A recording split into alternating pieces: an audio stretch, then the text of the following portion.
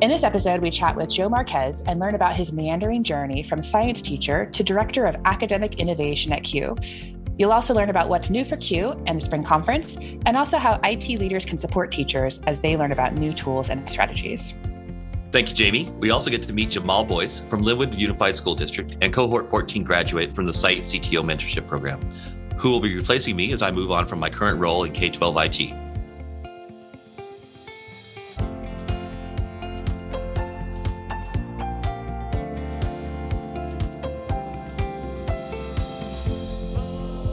Welcome to Insight Podcast. In this episode, we have Joe Marquez, Director of Academic Innovation at CUE. My name is Shane Pinnell, and co-moderating with me is Jamie Lusader. Hey, Jamie. Hey, Shane. So it's December 2021. We're recording our 12th episode of the podcast. It's just amazing.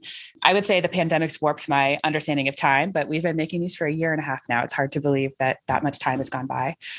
Today, I'm looking forward to our chat with Joe, and we're going to begin by answering some questions and getting to know each other. Oh, and also bonus, we have Jamal Boyce joining us, and he is here as a guest to learn about the podcast.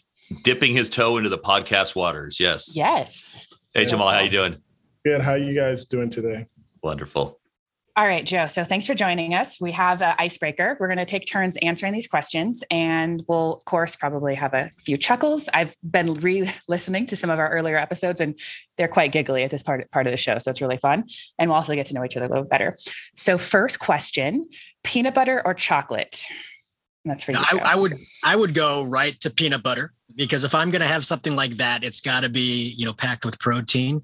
But I will tell the listeners, if you're looking at peanut butter, look for that PB Fit. It's powdered peanut butter, all of the nutritional benefits, but none of the fat. It's fantastic. It is fantastic. You lost me at powdered peanut butter. No, I don't need to know that exists. Because my answer to this question is yes, please. Peanut butter and chocolate. Hey, go ahead. How about you, Jamal? I prefer chocolate with peanuts in it, but if it does have to be peanut butter, I just recently bought Reese's Pieces with pretzels in it. I like a crunch in my. All right. Mm-hmm. That's I could go chocolate with the pretzel with the peanut butter inside. I could even do that. How about you, Jamie? Yeah, peanut butter is a staple in my household. I have a brand that I found that's a dark roast with some crunch in it. So it's quite delicious. So wait, we have powdered peanut butter. We can also get a dark roast with a crunch. Mm-hmm. That sounds like a Starbucks order now. Yeah, it's fantastic. Okay, next up, Joe, would you rather, or do you prefer having auto updates turned on all your apps or having them turned off? So what do you do on your phone?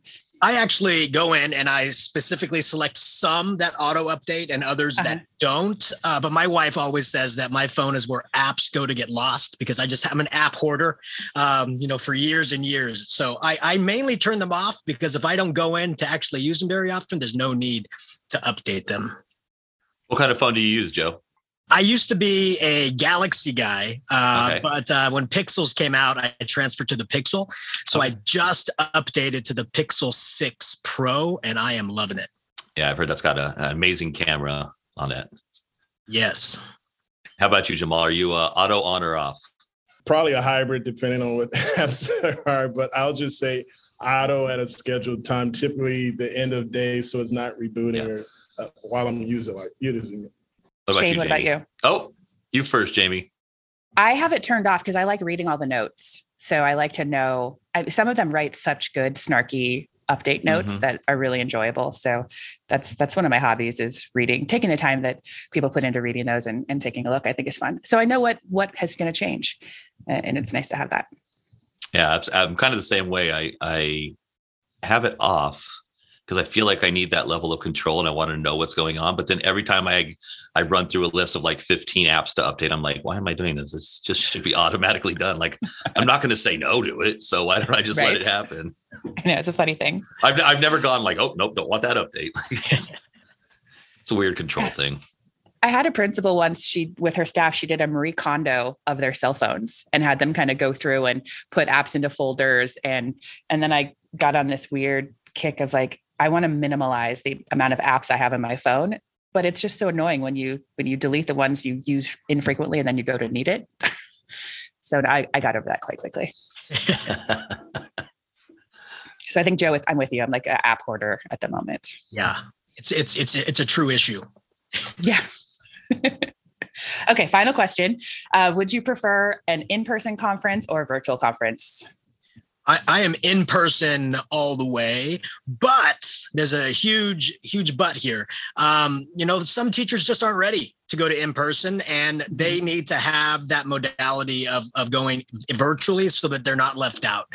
So I am a huge proponent now of hybrid.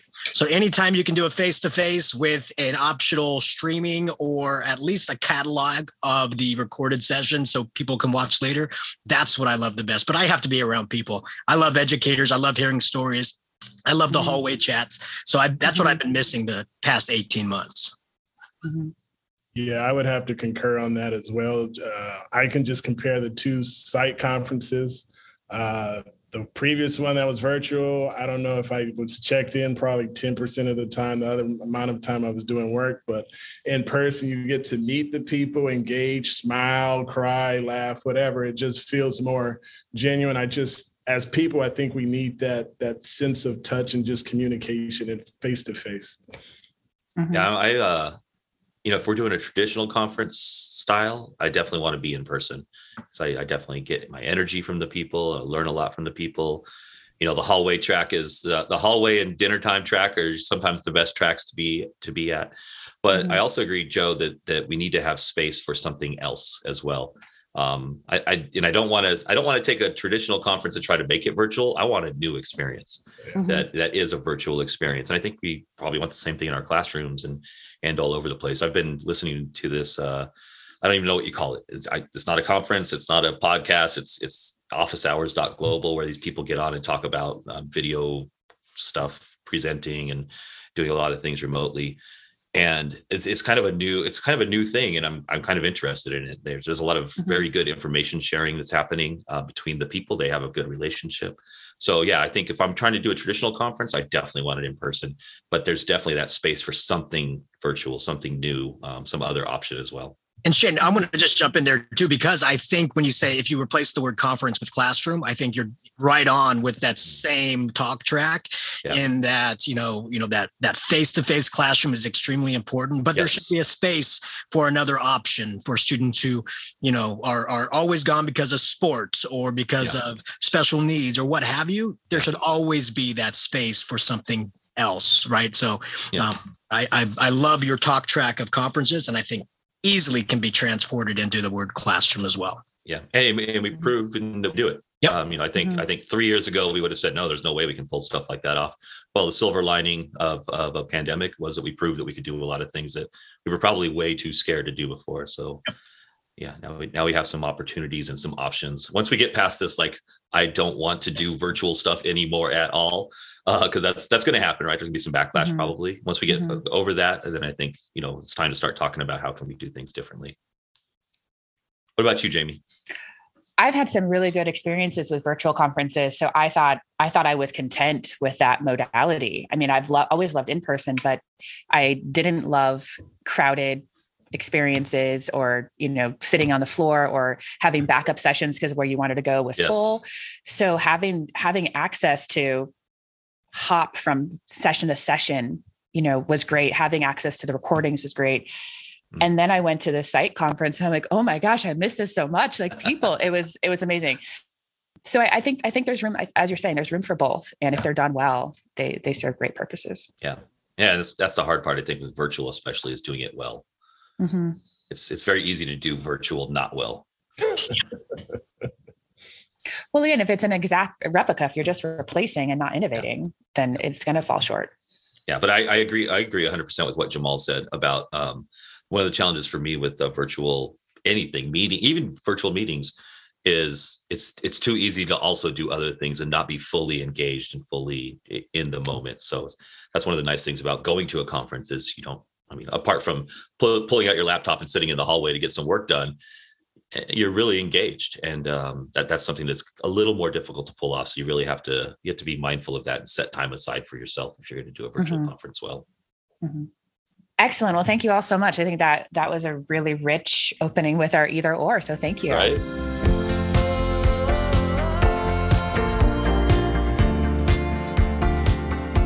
All right, Joe, thank you for joining us today. We'd love to know about your background in educational technology and how you are spending your time these days. Also, what does it mean to be the Director of Academic Innovation for CUE? Yeah, I love this question because whenever I tell the history of myself becoming an educator and getting involved in education technology, people are always kind of shocked. My original training was through biology and physiology, and I envisioned myself doing research, for my career. And out of college, that's what I was doing. And to me, it was just very boring. It just by yourself with pipettes and extracting RNA and DNA from tomatoes. I just could not do it. And so I got the bug of teaching when I was coaching for my old middle school. And the coaches were like, "You're so good with these middle school students. You should." Like athletic coaching. Athletic coaching. Okay. Yeah. So I was a football coach, a wrestling coach, a track coach. And they said, "You're just so good with these kids. You connect with them. They like you. And so you're already on the steps of becoming a teacher. You should look into that." And so I did. I became a teacher. And in 2008, I became a science teacher for my old middle school, Alta Sierra Intermediate School in Clovis. And I was anti-technology from the get-go, just because I came around right when the iPhones were coming out, right when smartphones were coming out. And as we were talking about with, it's so easy to get distracted in a virtual conference. It's so easy for students to get distracted when they have these devices. And I was fighting them so much to put them away. Listen to me. I'm your teacher. I'm trying to teach you. Listen. And it just wasn't where I even went so far as I bought a cell phone jammer from China, and I would turn it on in my classroom, and it would just jam the 3G or 4G signal coming through. And the kids are like, "How come I can't get on my phone?" I'm like, "You're getting on your phone." They're like, "Oh, no, I'm just asking." So, but I was fighting it for a year and a half, 2 years. And then I thought to myself, what can these phones do? They have these apps, and there's all these new things coming out. Poll Everywhere was coming out. Nearpod was coming out. Socrative was coming out. I'm like, let me see if I can leverage the power of this miniature computer in their hands. And so I told the students, I said, "You know what? We're going to try an experiment." I go, "It's a science class. Let's do an experiment. Get out your phones." And the kids are like, "Wait a minute. Are we going to get out our phones? And then you're going to all write us up for having our phones?" And I go, "No, we're going to get out our phones. And you're going to go to this website, Poll Everywhere. We're going to test some things out." And so we just started testing apps out. And I started realizing I don't have to wait for Monday to assess my students. I can assess them now. I can see if what I'm teaching is actually resonating with my students in the moment and rectify misinformation in the moment so they can leave my classroom on the right path. And so I started doing it more and more and more to the point that I'm like, this is great. Instead of fighting it, let's use it. And I started just going around to the classes and saying, "Hey, you should be using this and you should be doing that." I go to my PLCs and be like, "Look, we should be presenting with, Nearpod or Pear Deck because we can get complete insights instead of just, talking through a PowerPoint." And they're like, no, this is the way we do this. And so it took me a long time to really get teachers to kind of come to the idea that educational technology is a great thing and not a distraction. If they're using the device for educational purposes, it's not a distraction. In fact, it prevents distraction because they're using the device they want to use, but for an educational purpose. And then the district saw what I was doing and asked if I wanted to become an EdTech coach. It was a brand new position they were opening up for all the different high schools areas. And I said, absolutely. And slowly but surely started, losing one period here, another period there, and gaining another tech period to the point where they're like, "We need you to do this full time." I'm like, I can't miss out on my classrooms. I have to be around my students. I have to do something. And so at least I was able to have an elective where I can do exploring technology, robotics, coding, that kind of stuff. But then an opportunity came to me to be an education strategist for the West Coast of the United States. And through a lot of discussions and talking to my family and coming to the realization of I can always come back to a district. I can always come back to a classroom. When was this opportunity to even spread the word farther going to come along? So I took that position. I did that for a couple of years, and then CUE came a calling. My mentor and buddy, John Carippo, was stepping out of his role of Director of Academic Innovation for CUE. I was basically hounded to apply for this position. And after saying no multiple times, I said, okay, I'll go ahead and do it. I just didn't think that someone like myself could fill these kinds of shoes. But I put my application in and ended up getting offered the position, and I gladly took it because CUE is one of the organizations that made me not feel like an outsider, made me not feel like what I was doing was crazy, made me feel like what I was doing was important. And so here I am today. So it was just a long journey. Didn't ever expect to be here. But sometimes you got to take the path less taken to be able to make the change that's worthy of being made. So yeah. How are you spending your time these days? Like, what's a project you're working on right now? So one of the projects we're working on for CUE is to really make sure individuals are understanding CUE is not a conference organization, right? CUE is just not spring CUE or fall CUE. CUE is an organization that is around the entire year. And how can CUE leverage its membership and collaborate with its membership so that CUE can be an organization that is making a difference 365 days a year, not just 3 days out of the month of March or 3 days out of the month of October. So we're creating mentorship programs. We're doing outreach programs. We're doing programs where I had trepidations about even applying for this position. There are educators out there that have trepidations of even applying to present. So going out and saying, even though we have an opportunity that says, hey, the opportunity to present is open to everybody. It really, and to people's minds, they say to themselves, well, not me, everybody. You're not talking to me. You're talking about like those teachers that are doing this all over. Not me, everybody. And I want people to understand, yes, you. Yeah. We're talking to you doing the amazing things in your classroom who other students can be benefited from your amazing skills and lessons. So yes, you. And so that's what we're really working on is creating a true community of collaboration and innovation so that we can spread the word that everybody is a computer using educator, not just those techie teachers. So you said computer using educators. You guys aren't actually an acronym anymore. You're just CUE now, right? Correct. Yeah. I mean, when CUE was first started back in 1978, I wasn't even born yet. But you can imagine you're just having tinkerers on Commodore 4s or Apple IIe's. What are you doing? Writing these little 8-bit programs, and how are you using that in your one computer in your entire district or your campus? But now, every teacher has a computer. Every teacher has the opportunity to be able to use it. Not every classroom has a full one-to-one program, but every teacher has a computer. So every teacher is a computer using educator. So the acronym is gone. CUE just means you, the educator. This is for you. This is an organization for you. I thought that was pretty interesting when CUE made that transition. I thought it was a good transition for him to make, for sure. Absolutely. It opens the gates to, not just a subsect of educator, but it's all teachers. Yeah, exactly. Yeah, thank you for sharing. Absolutely. I love sharing. Jamal, we'd love to hear a little bit about your background and what brought you to the educational IT space. Unlike Joe, I think I was probably born sometime when CUE was started, depending on what time in 78 it was created. So I'm a Southern Cali boy, live in Inland Empire. That's Southeast California. Got my degree in computer engineering at Villanova University. Go Wildcats. Was a network engineer or network administrator for the County of Riverside, the Auditor Controllers Department for 13 years. Got married in 2013, and my wife, she's from LA area, Inglewood, where SoFi and all that is at. So I made the decision to make the sacrifice to make the commute traveling to the County of Riverside while she worked in El Segundo. And that drive got tiresome after a couple of years. So I tried to find closer work, and the opportunity opened up for the Linwood Unified School District. So I came on board as a senior network engineer, managing the techs, and quickly matriculated to assistant director, then director of technology.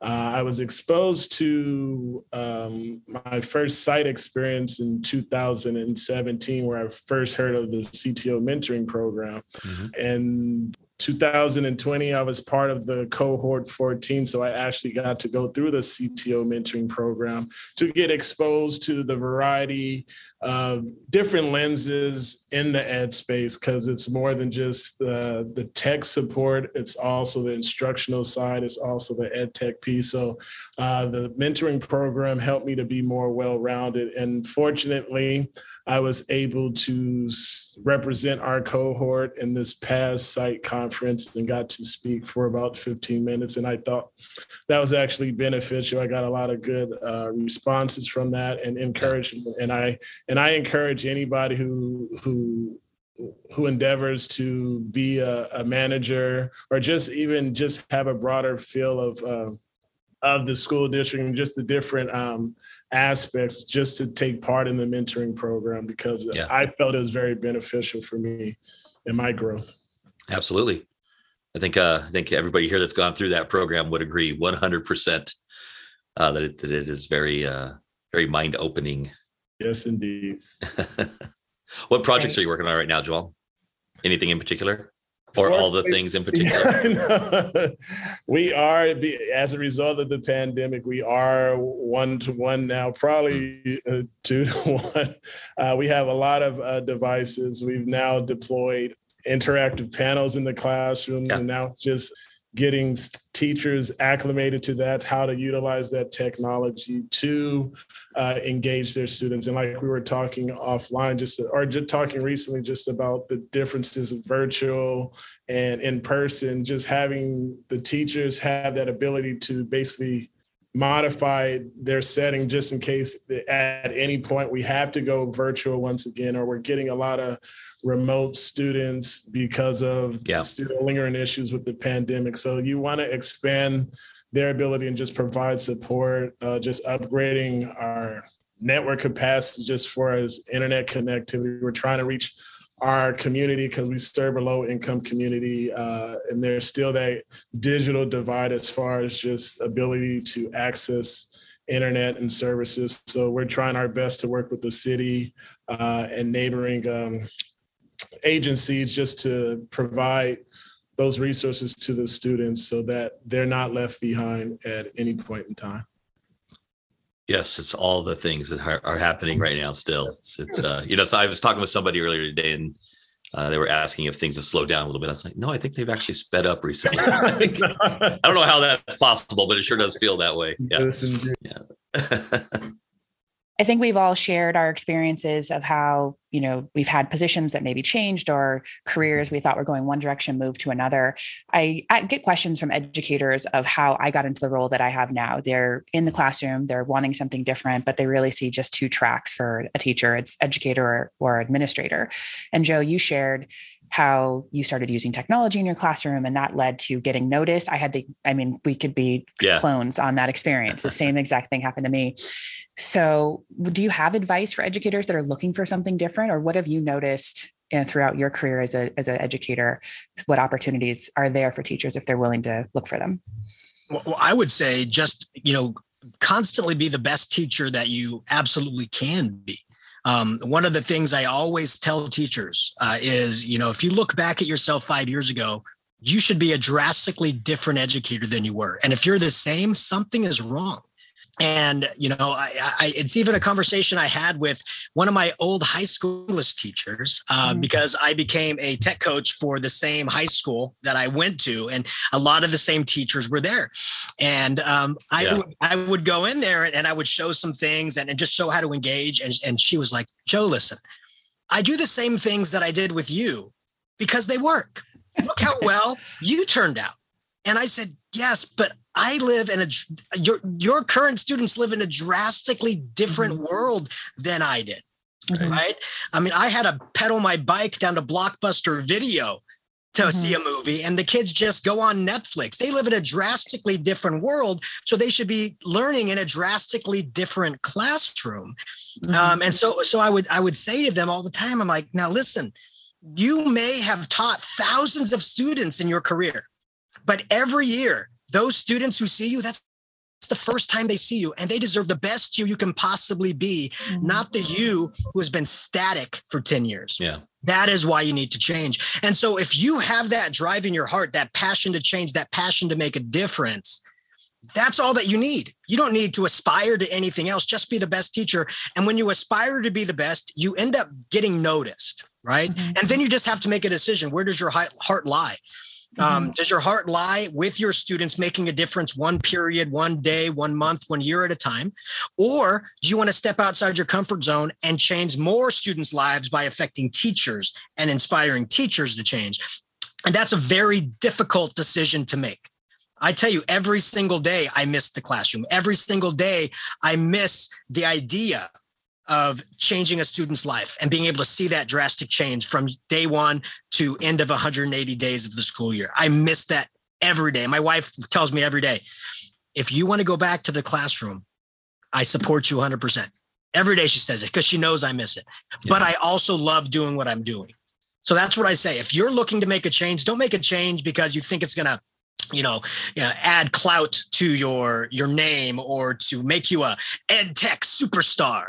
If you're going to make a change because you know that change is going to make a difference. And if you know that in your heart, then make that decision. But if you're just doing it to, add a quill to your hat or a badge to your name, then I'd say definitely take a better look at yourself before you do make that change.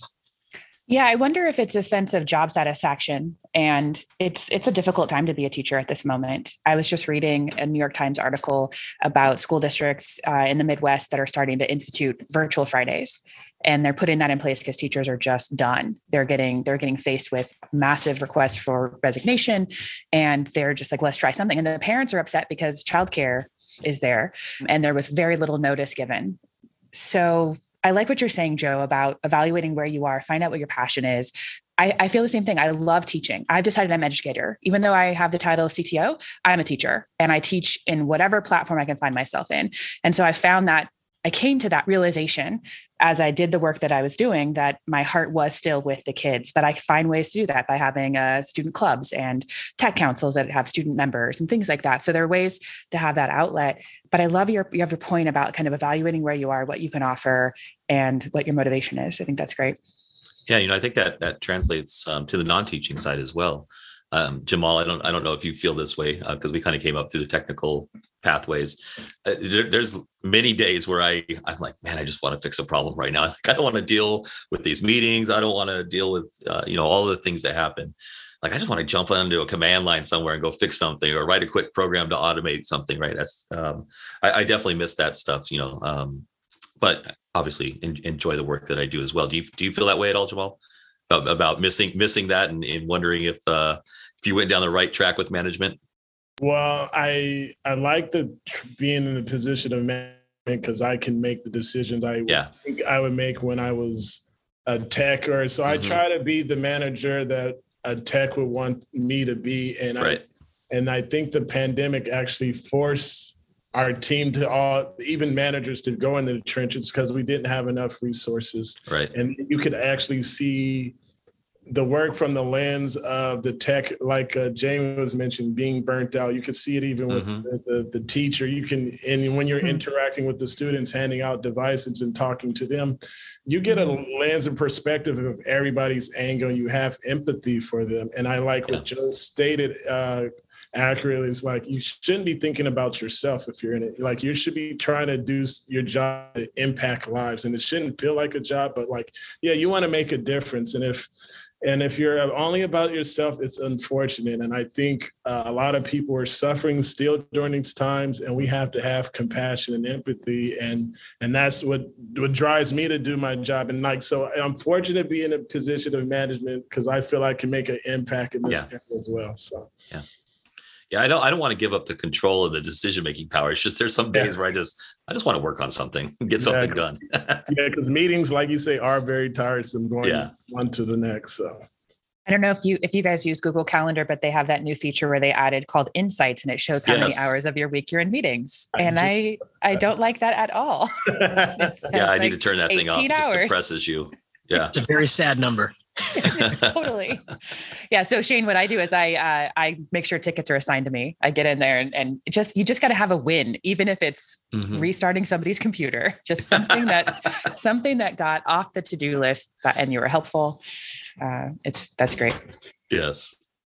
So thank you everyone for sharing your path, your background. I love collecting these stories to share with students and educators, just really helping them see that success isn't a linear pathway and you really do control your definition of success. And I think that's so important. We have a lot of outside influences saying this is successful or that is successful. And kids really struggle. I think even educators struggle with what that means. So it's important that you share your stories to hear for our listeners to hear other options. So thank you for that. So next, I think we should take advantage of the obvious topic of having Q and CITE together on this show. I think we're two, if I may say so, two powerhouse organizations. So we both work to serve our members. And at times we have the labels of EdTech versus IT, or there's partnerships. And I think those worlds have really merged, yet each individually hold an important significance. I'd love to know your thoughts on how EdTech and IT have changed over time, why these partnerships are necessary, but I'm also intrigued by, the benefits of them having some standalone time. So just any thoughts on just the history and the experiences of IT and EdTech over the last few years?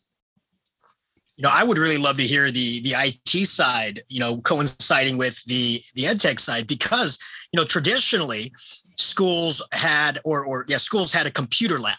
Yeah. Right. And teachers maybe had a desktop or a laptop, but for the students, there was a computer lab, and the teacher would go into the computer lab, or maybe there was a computer teacher that would pull students out and going into the computer lab. So that was the gist of EdTech around that time. Right. But as I think it was back in like 2011 when Chromebooks came out, and it looked feasible and price-wise to be able to put more devices in the hands of students daily.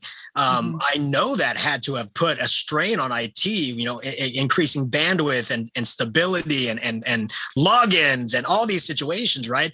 But I saw that as a huge opportunity for students to get away from the idea that using technology in school is an event, right? And that was the big key shift for me, is training students that using technology is not an event. They shouldn't be jumping up and down saying, yay, we get to use a computer today, right? They don't say that about a pencil. They don't say, yay, we get to use a pencil today. They don't. And so why should using a computer be an exciting moment? Now, I don't want to say using computers not exciting, but it should be like, yes, we get to make a difference using the computer to really change what we've done. Right, to really change the modalities of turning things in or creating things, being able for students to be able to use their time and talents to be able to express themselves. That's the benefit of using that technology. And I think the big shift is getting teachers to understand that they are not, that it's that term sage on the stage, right? It's not, I am going to tell you what you need to know, and then you're going to answer some questions so I can see if you have learned it. And more, it's like, here's our driving statement. Here are some articles, or here are some resources. Let's figure it out together. And then you turn something in to show your growth in that particular path, right? Because every student is going to be able to show you something in a different way, whether it's through voice or through audio or through drawings or through text. We should be able to give them those options. And if it's done every day, the excitement goes into what they're creating, not on the tool they're creating it with. And I think once we remove that block, and I truly think it's a block, when students see using the tool as the exciting part, they don't see that what they're creating is actually the exciting part. And that's the shift in EdTech that I'm excited about. But I know it's probably put a strain on IT, because now you got to refurbish the devices and make sure the devices are up to date and all these things. So I would absolutely love to hear the IT side, because I can only imagine from the 2000s to the 2020s, what has absolutely changed during that time. Yeah. So when I started in IT in schools, teachers had a computer, but it existed to take attendance. It was not a teaching. It was not a teaching tool. It was a business tool, right? It was for keeping track of which kids were here and how much money are we going to get for them. We did have some computer labs, but they were few and far between, and they were expensive. And then yes, the explosion of Chromebooks onto the scene of going one-to-one. The district I had worked in at the time was fairly early in adopting a one-to-one program. We had a teacher who came in to lead the IT department and work with the IT department very closely, and just pushed really hard to get the devices into the students' hands. for all the same reasons that you mentioned, Joe. And so it was very trying. I remember many arguments around like getting Wi-Fi rolled out and making sure that it works. That was a big challenge for us, because we also had to make sure things are safe and secure. Can't just turn it all on and let everybody do anything they want, right? We have to be mindful of these are children, and we have a duty of care that extends to our IT departments as well. But so doing all that work, yes, it was hard, but you also can't be successful in doing that work if you don't work with the teachers and the students and the administration. IT does not exist for IT's sake. Nobody cares that the lights are blinking, right? It's what you can do with the IT. And that's true no matter what industry you're in. I'm sure you saw that, Jamal. You worked for the County of Riverside doing a particular job. You had to have some understanding of what that job was. Or if you work for a logistics company, let's say you work for UPS, you probably have to understand logistics pretty well to be very successful as an IT professional. And the same is true of education. You need to understand education and know that IT does not exist for IT's sake. It exists to facilitate teaching and learning in the classroom. And so, Jamal, I applaud you. You came out of private sector, or not private sector, it's still public sector, but you came from outside of education, jumped into an educational realm. And I think you probably, just kind of taking off from what you stated, you probably realized like, oh man, I need to understand education a little bit better. And then you went and sought that out, right? Yeah, because I think I recall just going into my first ed services meeting and all the different acronyms they were stating. Yeah. I'm like, what are they talking about right now? Yeah. CalPAS, this ELA, and all. So like, I didn't understand any of that. So it was good to learn that piece. And also even in the mentoring program, we learned about teachers, why they do lesson plans when they do it. And because there needs to be this communication, because sometimes we're in silos and like they want to implement a program or application that they see at Q or some other conference. But they don't know the background of how do we support that, what requirements are needed to support that. And we don't know why they need it. We don't know what the purpose of it is. So there's always that, and I'm fortunate you learn from the mentoring program. And then as a manager, you try to explain it to your techs who may not have the ability to go to those different conferences and sessions. But as far as supporting, I think it was a learning curve. We weren't one-to-one. And so when we would do assessments and testing, we had to modify the scheduling because we had too many devices on at one time. The network was bogged down. Kids are just sitting there frustrated. And then in our area, just when it rains, we have various outages throughout the campuses. So always trying to support that. And I think right now, since we have so much technology, our superintendent just says technology should be the tool. You should always have your core fundamental processes, how you instruct, because what if the technology goes out? And I've noticed that now, like, oh, the panels don't work. How are we going to survive? What did you do before the panels? And so it's just making sure they still have that core ability and that mindset that they can still interact and meet with the kids and still be excited about that pencil if the iPad pencil doesn't work. So. Yeah, Joe, while Jamal was speaking there, I thought of, one of the challenges, I think the technology, the tech has caught up to where schools need it to be. But I think one of the big challenges is staffing hasn't. We've done a lot, even from, rolling out Chromebooks originally, we added some staff. We were pretty successful there, but this pandemic response has been a challenge. They've thrown money at us to solve the pandemic challenge, but it's one-time money that you can't hire people with. So that's really difficult. And that's going to be an ongoing challenge, especially if we're continuing to have hybrid classrooms and really leveraging the technology, both on campus and off campus now. We're going to need some additional staffing to pull that off. And staffing is just seems like staffing is always years behind need, unfortunately. Yeah, staffing and PD, right? Yes. And that's the people. And, and that's why, sending teachers from the classroom to different conferences to kind of get different perspectives so they can then bring that information back to the rest of the staff. That's why it's extremely important. I always say teaching is a collaborative sport. And if you're doing it alone, you're doing it wrong.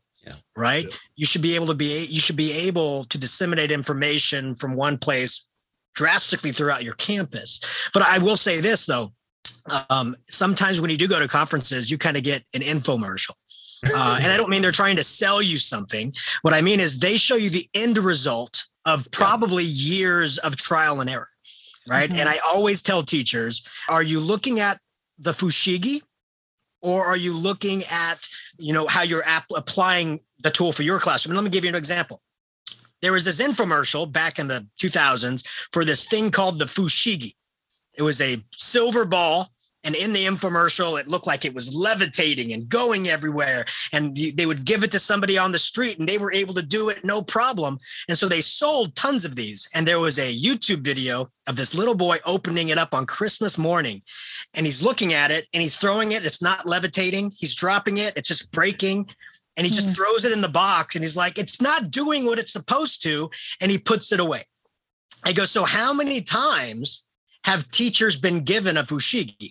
How many times have they been shown at a staff development or a vendors come in and show this amazing tool? So the district buys it and they give it to the teacher and it can't do what was promised, not because it can't do it, but it takes years of training to get to that point. Yeah. And the teachers feel it's them. Oh, I just can't do it. I'm not going to do it. It's me. And they put it back in the box and it's never used. Right. And then you may come in and be like, how come you're not using this? We bought everybody one. They just couldn't get it. So how many times have we bought a fushigi for our teachers, not giving them the training, giving them the time to actually get it to do the magic that it's been promised to do? So I think sometimes we sell our teachers a little bit short on the truth of the time and effort it takes to get to a high level of use. But I always say, nobody ever said changing the world is going to be easy. And being able to change your pedagogical approach in the classroom doesn't happen overnight. And I'll tell you, I couldn't tell you how many times that people come up to me after a training and they're like, good Lord, you know so much. How long did it take you to do all this stuff? I go, 10 years and counting. I don't stop. I don't expect you to. I don't expect you to be able to use these things the way that I showed you. But if you can use it in a way that benefits your students and creates more engaging and innovative ways of teaching and learning, then do it that way. So we have to make sure that we find that middle ground of not over-promising, but still being able to give them tools that can make a difference in a short amount of time. Yeah, absolutely. So you were talking about conferences and going to conferences. I remember the first time I went to Q. It was very illuminating for me. One of the things that it illuminated was like, oh, that's why teachers want to do all this crazy stuff, because they went to Q in March. So I just thought that was kind of interesting, but it was really good for me to go.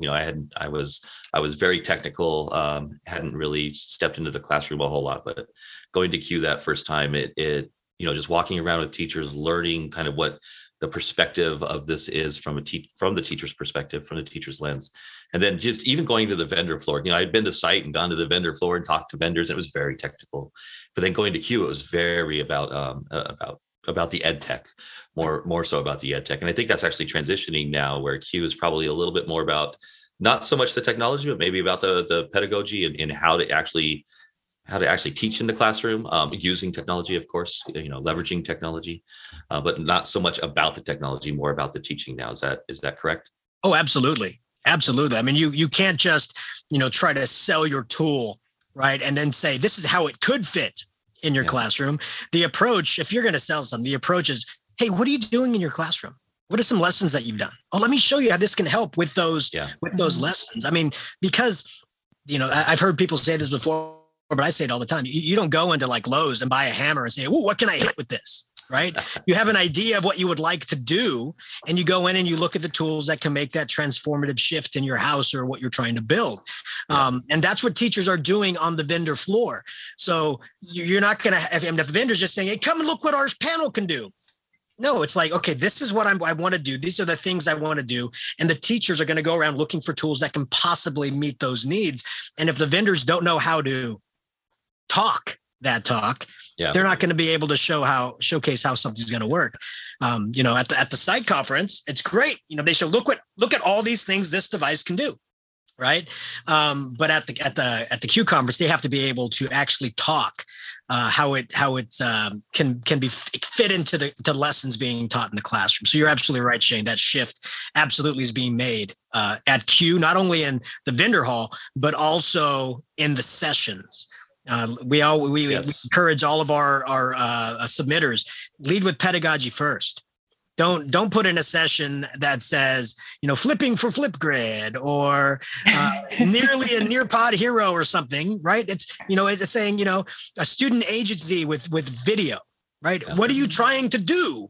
Mm-hmm. That's what the title should be. That's what the agency should be. It shouldn't be about the tool. It should be about the pedagogical approach, the shift you're trying to make. And then in the description, you can talk a little bit about the tools that you're going to use to get there. But never lead with the tool. That's what we really encourage our submitters to do now, is lead with pedagogy. Yeah, I think, I just looking back to the last few times that I went to Q, what I found, coming from the IT department, what I found to be the most successful thing for me was just find a buddy teacher, someone from my district. I would just follow them like, hey, what's your next session that you're going to? So I didn't really make a plan. I followed their plan and just sat in with, in asking them questions about, why did you pick this one? What problem are you trying to solve? Why did this interest you? And then really learning about the session, obviously, but then also learning from the teacher about why it was important to them. I think that was actually more impactful for me is learning from the teacher about why it was important to them than necessarily what was in the session. But I highly recommend that if you're going to Q as an IT professional, find a few teachers and walk around with them and really experience Q through their lens. I think that would be very beneficial for most people. I think that really highlights back to our opening question, this major shift that's happened in the IT and EdTech leadership spaces is the tech team is now responsible for instruction on a lot of levels, because as you mentioned earlier, Joe, some teachers are like, well, I can't teach, and Jamal as well, I can't teach unless this thing is working. But we have a duty to help remind them that the educational tenets, those core pieces are the most important. In the absence of tech, what are you still able to do? Having those backup plans. But at the end of the day, like if internet's down or things aren't working, it pretty much does bring a district to a standstill. So there's a whole different set of pressures that exist, I think, on the IT team now. And not only is it just instructional stoppages that could happen, but we've got the cybersecurity worries and those other pieces of, hardware failure on a bigger level, that those pressures exist. So I kind of reflect back on how just in the 9 years I've had this position that it's become more of a pressure cooker. Like every day, we've got to make sure we've got this uptime and keep those partnerships really strong, like really partnering with the EdTech team or the Ed Services team to know their objectives, their goals, and stay aligned there. So I think over time goals have shifted. The amount of kind of connections and ways we integrate have shifted to just be really more in sync. So we're all, moving on the same pathway forward for the students. Yeah, absolutely. And Jamie, I think that movement, is happening very quickly between IT and EdTech. Yes. Right? But I think bringing down those walls, bringing down those silos in all departments is absolutely key. I mean, if you don't bring curriculum and instruction into the mix, then curriculum and instruction who is driving, what's going to be taught, if they don't know the tools that the teachers are using, becomes it just doesn't work. And then if curriculum instruction is recommending certain tools that the teachers aren't actually using, then you get that disconnect. So I think that's the ultimate trifecta really in a district, is to have IT, curriculum and instruction, and EdTech all in sync with one another, because that will really make a district hum. Right. You missed in your trifecta a couple others, though. You need business services, you need facilities, you need maintenance. You really do, because of the same things. You have to build those relationships with all of them, because you don't want them to build a building that doesn't meet your IT needs to then meet your instructional needs. So you have to build relationships everywhere. Yeah, I love that. Yeah, and I can just say for my growth, my biggest growth as a manager, because I was accustomed to managing tech, but I learned a lot from our digital coaches, our ed tech, just how they bridge the gap between us and the instructional piece, and hearing them from their point of view, like Shane was mentioning, just ride along with the teacher at these conferences. What are they interested in? So they were sharing a lot with me, and they actually recommended that I attend Q. Unfortunately, I wasn't able to attend because of when it went to virtual. But like I can see we need to do, like Joe mentioned, just break those silos, because we all would grow and it would benefit just from hearing the other perspective. Yeah, absolutely. And I think, on that same thread, if you do partner with the teachers and get to a Q conference, you can help explain some of your decision-making of, why you have to say no to a certain tool, or why you can say yes, and what that thought process is. So working together on that, helping kind of just pull back the curtain a little bit on the thinking.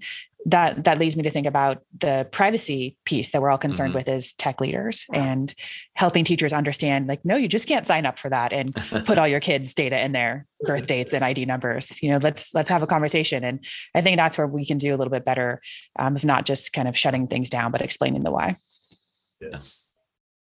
Yeah, not no, but it's no, but, or it's yes, and this is how we're going to pull it off.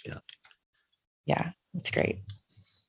Thanks, everyone, for sharing your insight on that. I think it is so fascinating to think back on our history and our personal experiences and get those affirmations of like, oh yeah, you're going through that too. That happened in my world, and to kind of sync all that up.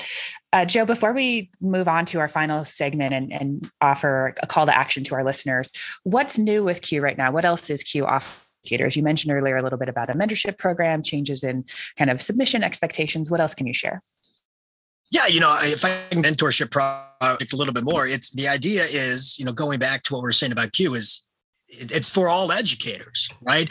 And we want to make sure every educator has the ability to present at a Q conference. And so part of the mentorship program is to get those teachers who may be on the fence about submitting, or maybe on the fence about presenting, and connecting them with some veteran Q members, veteran presenters, to kind of show them and encourage them why their voice matters, why they should be sharing. And then also some tips on presenting, on stage fright, on, I always say, if you're teaching in front of 35 students, every period, every day, those students are very truthful about what they think of you, right? So I think it's easier to present towards adults than students. And so everybody's a presenter, right? But sometimes getting in front of your peers can be a little bit daunting. So having a little bit of encouragement and some training and some prepping, I think, is very important. But the mentorship goes beyond that, because part of the connecting is also, why do you want to be a part of the mentorship program? And what are your aspirations?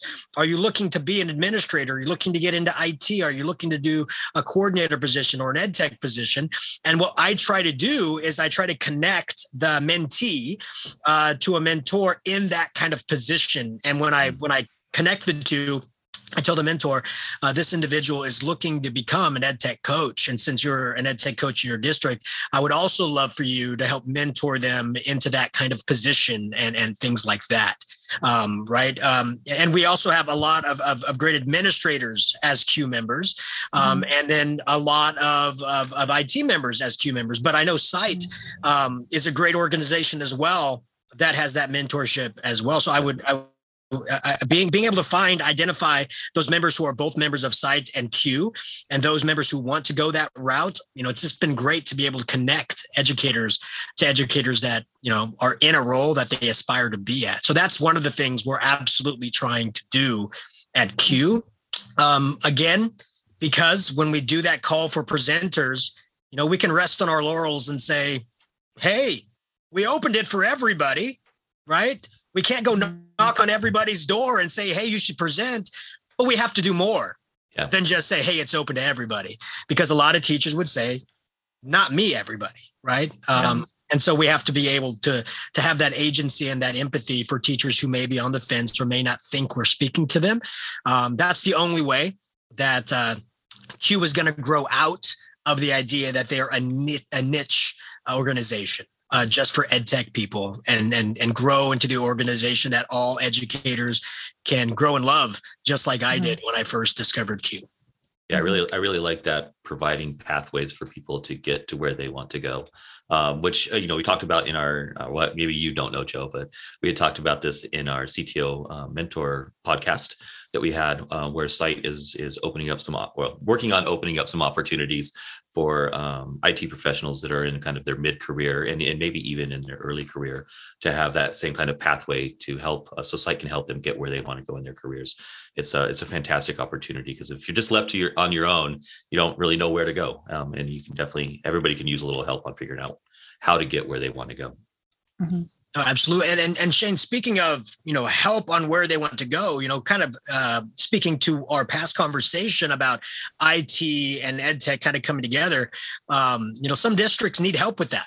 Right. Yeah. And CUE and CITE have a program together called the JET Review, which is the Joint EdTech IT Review, where members of CITE, CTOs and tech directors from CITE and EdTech coaches and directors of EdTech from CUE, they will go to a school site and they will do a comprehensive review of the IT side and the EdTech side to see the cohesion or lack of cohesion, and then make recommendations of changes that can be made to ensure that all the work that the IT is doing is actually trickling down to the classroom in the way that they are envisioning.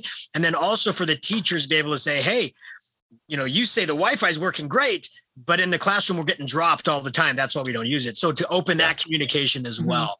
And so I know that program has been ramping up in October, November, and December, and it'll be opening up to more schools in January. So I wanted to mention that because absolutely, it's been a great experience and a great program for a lot of schools this past year.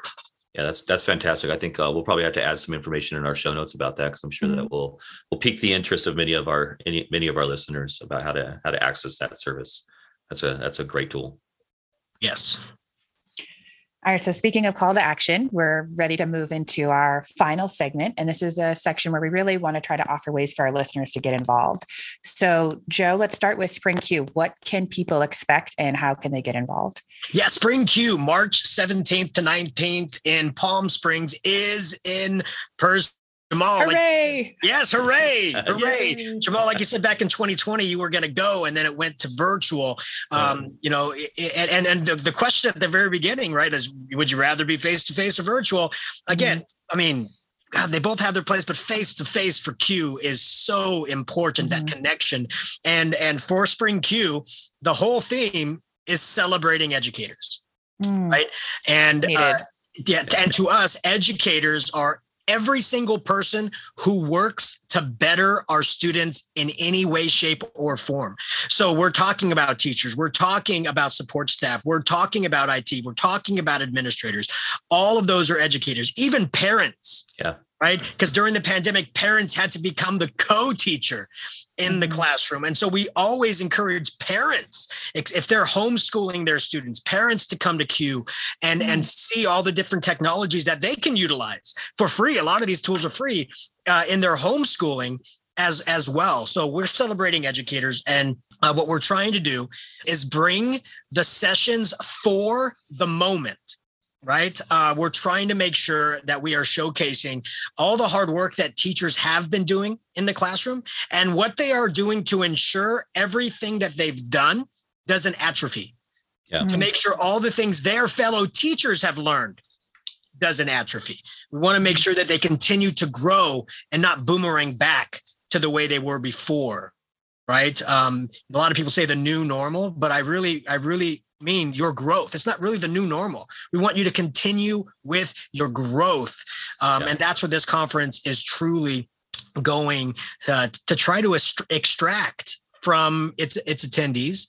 And then also, as you've been saying, encourage educators who, quite frankly, who have assumed CUE is not meant for them or was not created for them, to ensure that every educator knows that CUE is for you. And we welcome you with open arms. We welcome you with a loving embrace and well, if you don't want a warm hug, we understand at the moment, but with a warm hug and saying, we understand how difficult it has been these past 18 months. And we are here to collaborate with you and be there for you every single step of the way beyond this conference.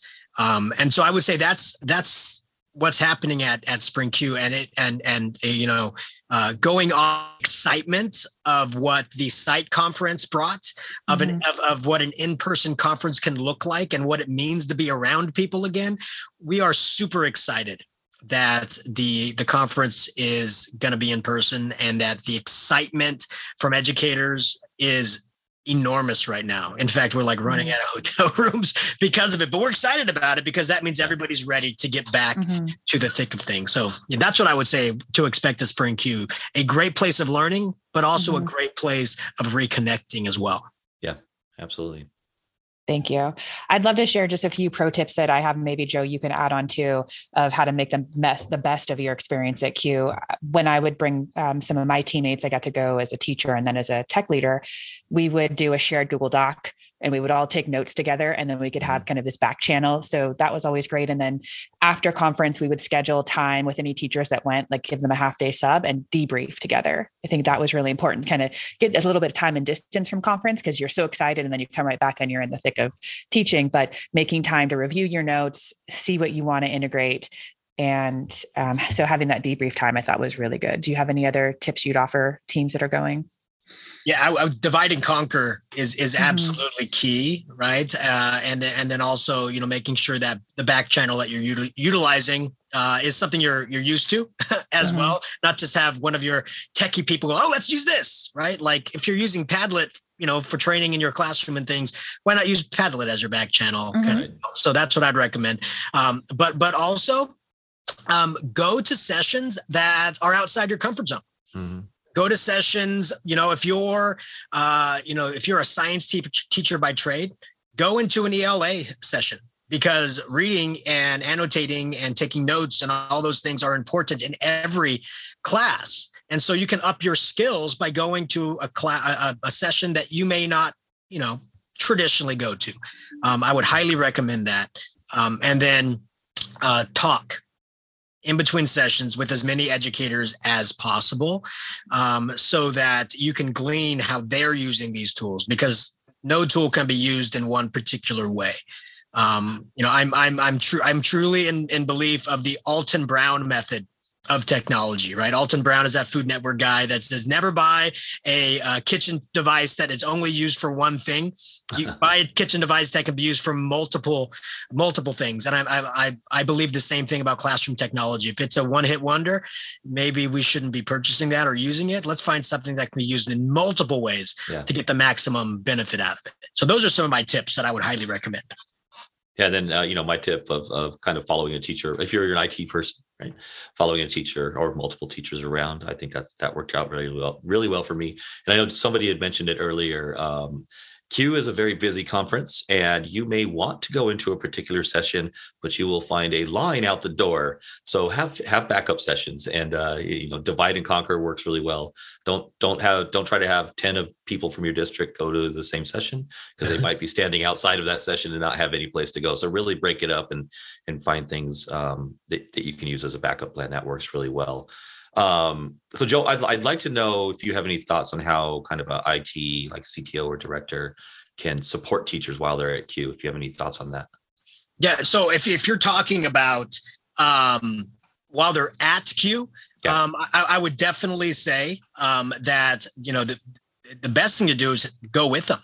Right. My favorite thing that ever happened when we went as a group with my school is that our director of technology took us all out to dinner one night and we debriefed and we talked not only about what we learned, but how we hoped it would change our district and how we hoped, because if you wait, sometimes the excitement fades. And then you go back and then your director has meetings and they can't meet, or they let you guys meet, but you don't.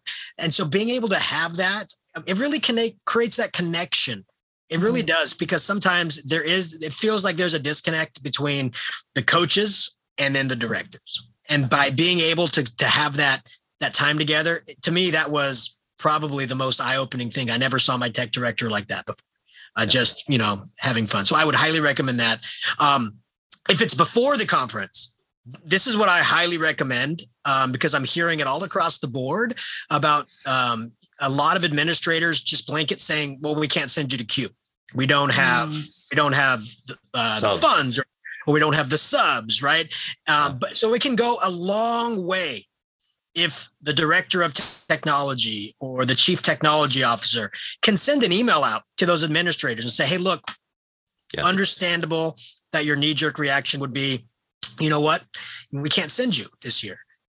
But it's a very important conference to upskill our coaches. It's a very important conference to ensure that the learning that happened during the pandemic for the teachers isn't lost along the way. And we have to have agency now to ensure that we continue to grow and not remain still or go backwards. And this is a conference to ensure that growth can happen. So I would say that's a huge win if we can get CTOs and directors of IT or directors of technology to send those little emails out to encourage administrators to find a way to make that happen. Absolutely. Yeah, I'm just taking a lot of notes now. Well, here's a couple other notes, actually. So a couple of years when we went to Q as a district, we all had the same shirt on, which was, I initially when I heard about it, I'm like, well, okay, that's kind of cool. We're all wearing your same shirt. But when we were there, it made it very easy for me to find colleagues in the hallway and to go find that person to attach myself to for that next session. It worked really well. And teachers from different schools were able to, easily congregate and find each other and do that hallway debrief and make those connections. And then the other thing was building your PLN, right? So when you do find somebody, you do talk to them, get their information, find them on Twitter, however you want to connect with them, however you build your PLN, do that there because you'll forget to do it later. So make sure that you're making those connections and you're able to continue those connections post-Q. And I would add for our IT leaders, invite somebody to present with you. That's what happened to me. My first Q, my director said, hey, let's go talk about this tool that you're using in your class. I think other people should know about it.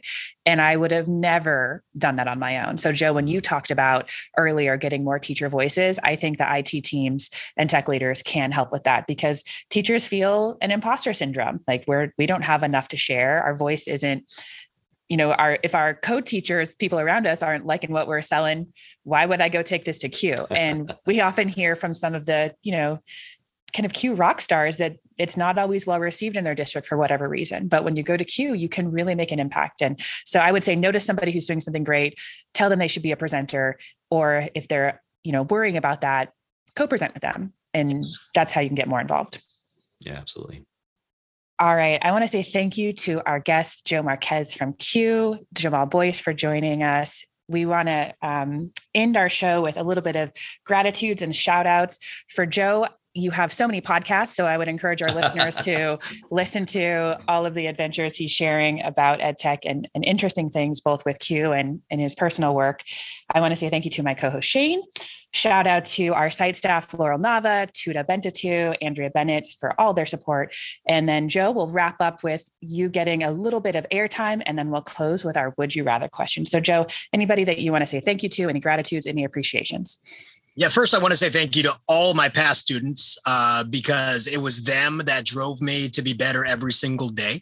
And without their passion, without their questioning what I was doing, without their truthful assessment of how I was as a teacher, I could not have grown every single year and become the educator that I am today. So I want to first and foremost thank them.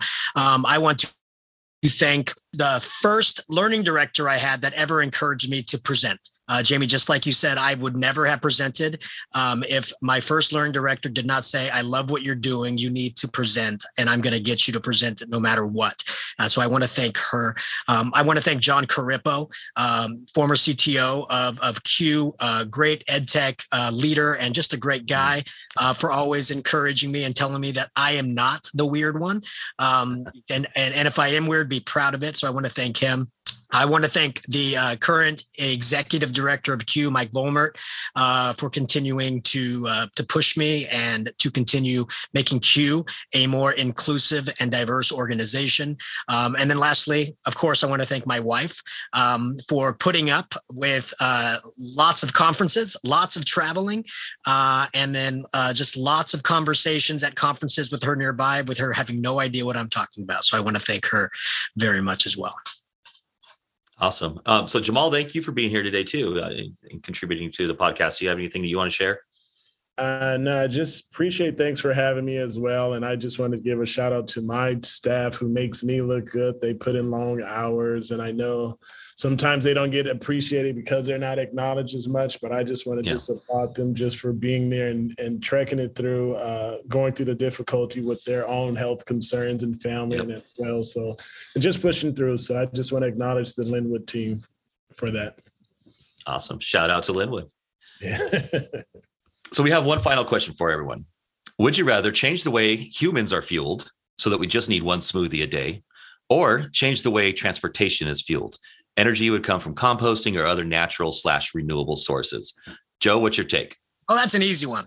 I would say I would change the way transportation is fueled, not just because of how it would help the environment and all those things, but because I love food. I love cooking, and I could not deal with just drinking a smoothie each and every day. I have to be able to smoke meat. I have to be able to make my own pasta. I have to be able to dig through my grandmother's ingredients for tamales, for birria, for menudo, and I need to cook all that. I don't care how much lard is in it. So I would definitely say the transportation, because I cannot get rid of that fantastic food that I love to make for my family. Absolutely. How about you, Jamal? I concur with Joe. I love food so much. And it's the same thing with mother's cooking, whether it's peach cobbler, gumbo. You just like the taste. Like, I don't want it just to be a process, just inject something and you're done. And it also provides opportunity to sit down and talk with friends and families. So I enjoy food, and so it would benefit as far as transportation for sure. Jamie, what about you? My gut reaction was transportation, but then thinking about the impact of the food industry on the planet too, it was tough. I was right there with I'm all about food. But now I'm kind of wavering a little bit. Imagine how much the world could change if that wasn't such a pressure. And then imagine how everybody in the world could be fed. We could end world hunger. Yeah. So as much as I agree with, I enjoy food greatly. I'm going to assume that just because I can have a smoothie, that would fill all of my dietary needs. I could still have that smoked brisket. I could still have that tamale. I could still have the gumbo. I'm going to go with the way humans are fueled, because there are a lot of humans and they all need to eat. And it's going to be an increasing challenge for us to meet that need. Yes, that's good. Thank you everyone for joining our show.